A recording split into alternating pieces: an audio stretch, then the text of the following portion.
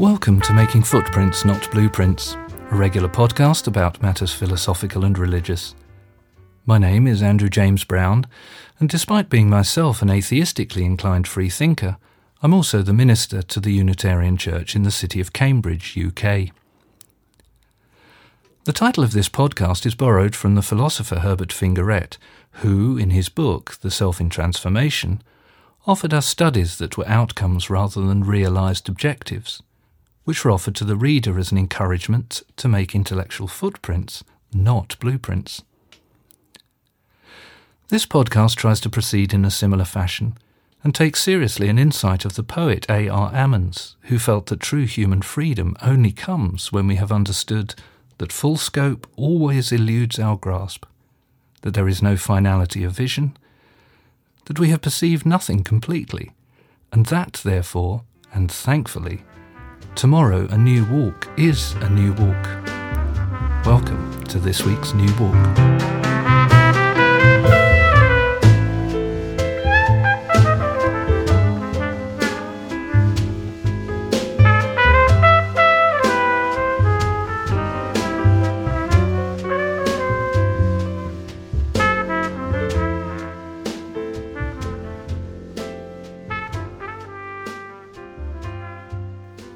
The freedom to be tomorrow what we are not today. Part 2. Becoming Free Spirits.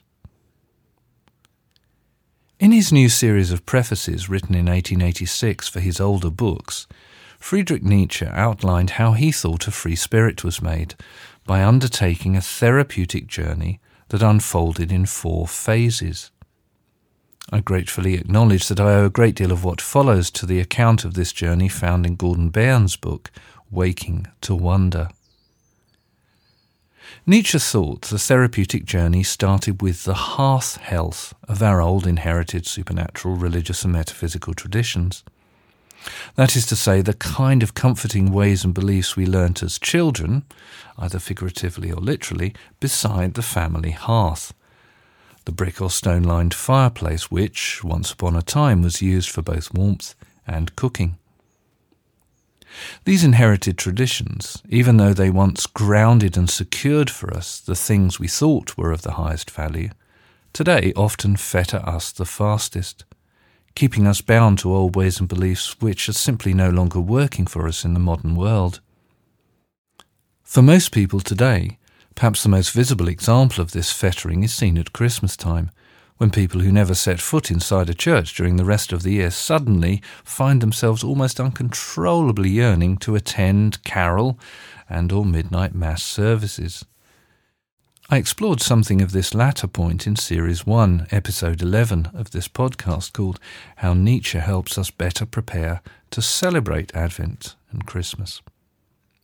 Anyway, it is the recognition of the loss of our hearth health, whenever and however it comes, that brings on the second phase of the therapeutic journey, one in which we enter a time of profound sickness, the dreadful sickness of nihilism, in which there is, quote, the hateful assault on everything that had seemed so comforting, unquote. It's a time when nothing counts any longer, when everything seems utterly meaningless, and there is left only anomie and emptiness. In this sickness, we find ourselves living the kind of life Henry David Thoreau thought most people lived, namely, one of quiet desperation.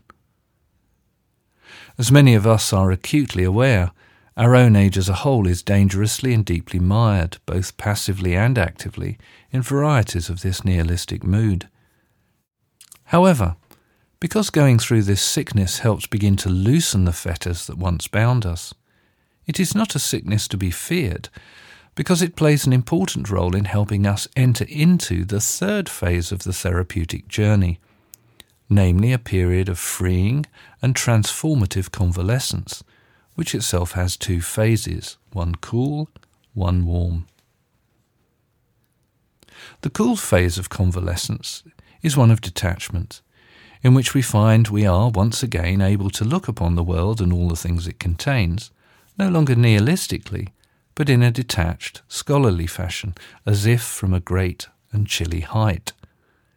As Byrne puts it, quote, Everything is small, everything is flat, nothing matters. This is the mood equally of a scientist, sure ours is a world of valueless facts, and also of those literary characters who float through a world from which they have been estranged, and which they look on with a species of tender contempt." Unquote. The warm phase of convalescence is begun when we recognise that if our convalescence is truly to continue, then we must find ways to return from the chilly heights and somehow come back to earth, where the sun warms. Here is how Nietzsche beautifully puts this change of attitude, and indeed altitude, in his 1886 preface to Human, All Too Human. Quote, "A step further in convalescence, and the free spirit again draws near to life, slowly to be sure, almost reluctantly, almost mistrustfully. It again grows warmer around him, yellower as it were. Feeling and feeling for others acquire depth. Warm breezes of all kinds blow across him. It seems to him as if his eyes are only now open to what is close at hand.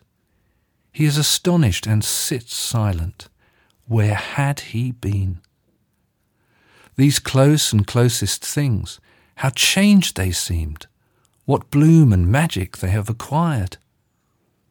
He looks back gratefully, grateful to his wandering, to his hardness and self-alienation, to his viewing of far distances and bird-like flights in cold heights. What a good thing he had not always stayed at home, stayed under his own roof like a delicate, apathetic loafer. He had been beside himself, no doubt of that. Only now does he see himself, and what surprises he experiences as he does so.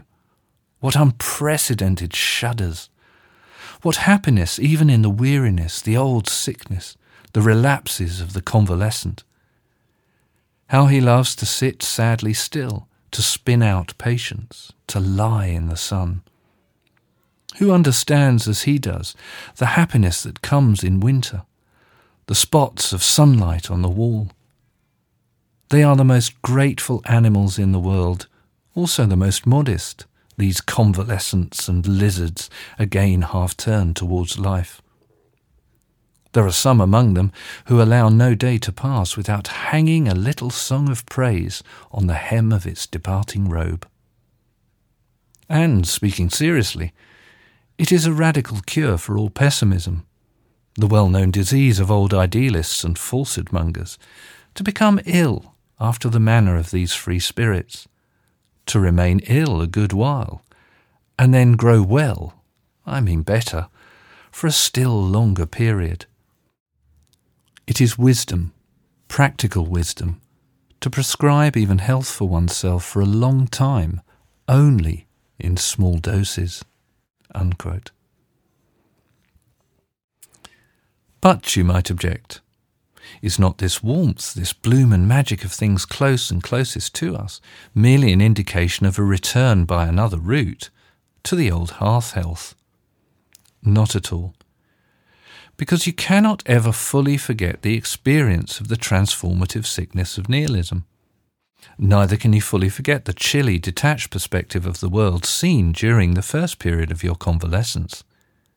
You are by now a significantly changed and still changing creature.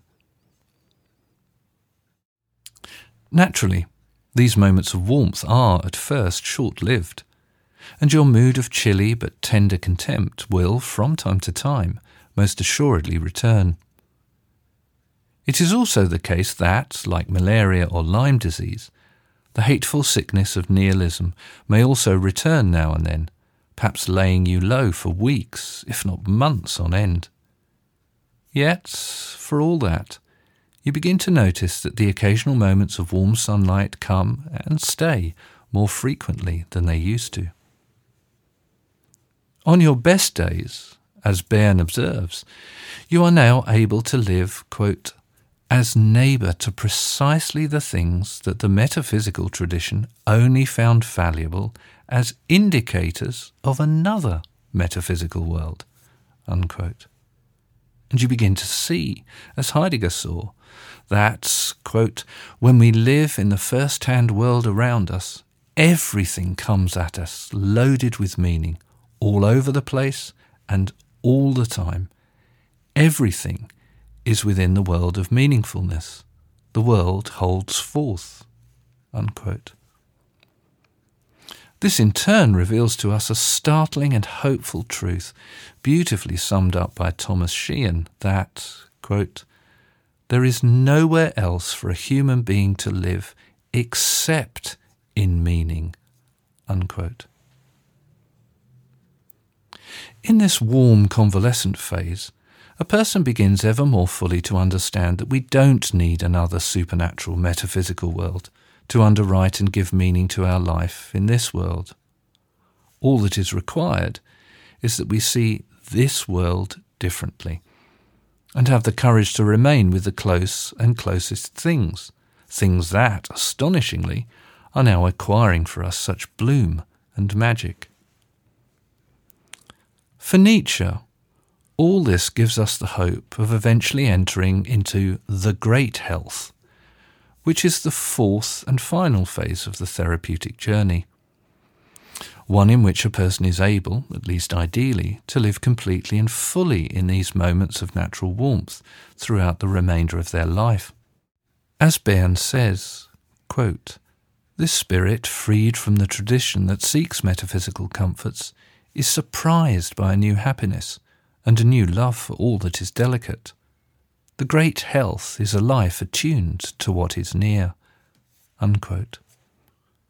And as Ralph Waldo Emerson put it, and which Nietzsche quoted on the title page of the first edition of The Gay Science, quote, to the poet, to the philosopher, to the saint, all things are friendly and sacred, all events profitable, all days holy, all men divine, unquote. My own hope has long been that the more and more we come to understand ourselves as pilgrim, convalescent free spirits, the better able we are to become what the 20th century poet Charles Olson called archaeologists of mourning. Now remember, that's mourning as in the morning and afternoon, rather than mourning in the sense of expressing sorrow when someone dies. Next week, I'll explore what Olson thinks it means to be an archaeologist of mourning, and I will then conclude with the philosopher Paul Wienpal's idea of becoming men and women without a position. That is to say, people truly free to live creatively and compassionately in the ever-moving, interactive world in which all of us live, move, and have our being. And that brings us to the end of this edition of the Making Footprints, Not Blueprints podcast. So, farewell for now, and remember, tomorrow a new walk is a new walk. See you on the path.